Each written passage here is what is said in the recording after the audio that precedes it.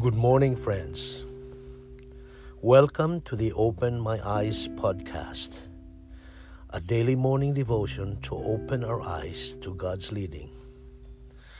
Today is February 5, 2020, and our reading for the day starts with the book of Joshua, the first of the 12 historical books of Israel in the Promised Land. Please read chapters 1 to 3.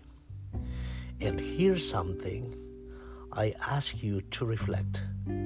Quote, "In the upbuilding of His work, the Lord does not always make everything plain before His servants. He sometimes tries the confidence of His people by bringing about circumstances which compel them to move forward in faith.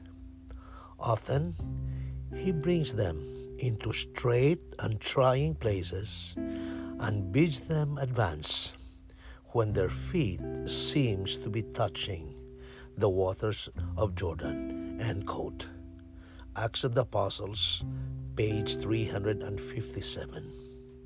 Wow, we need this one.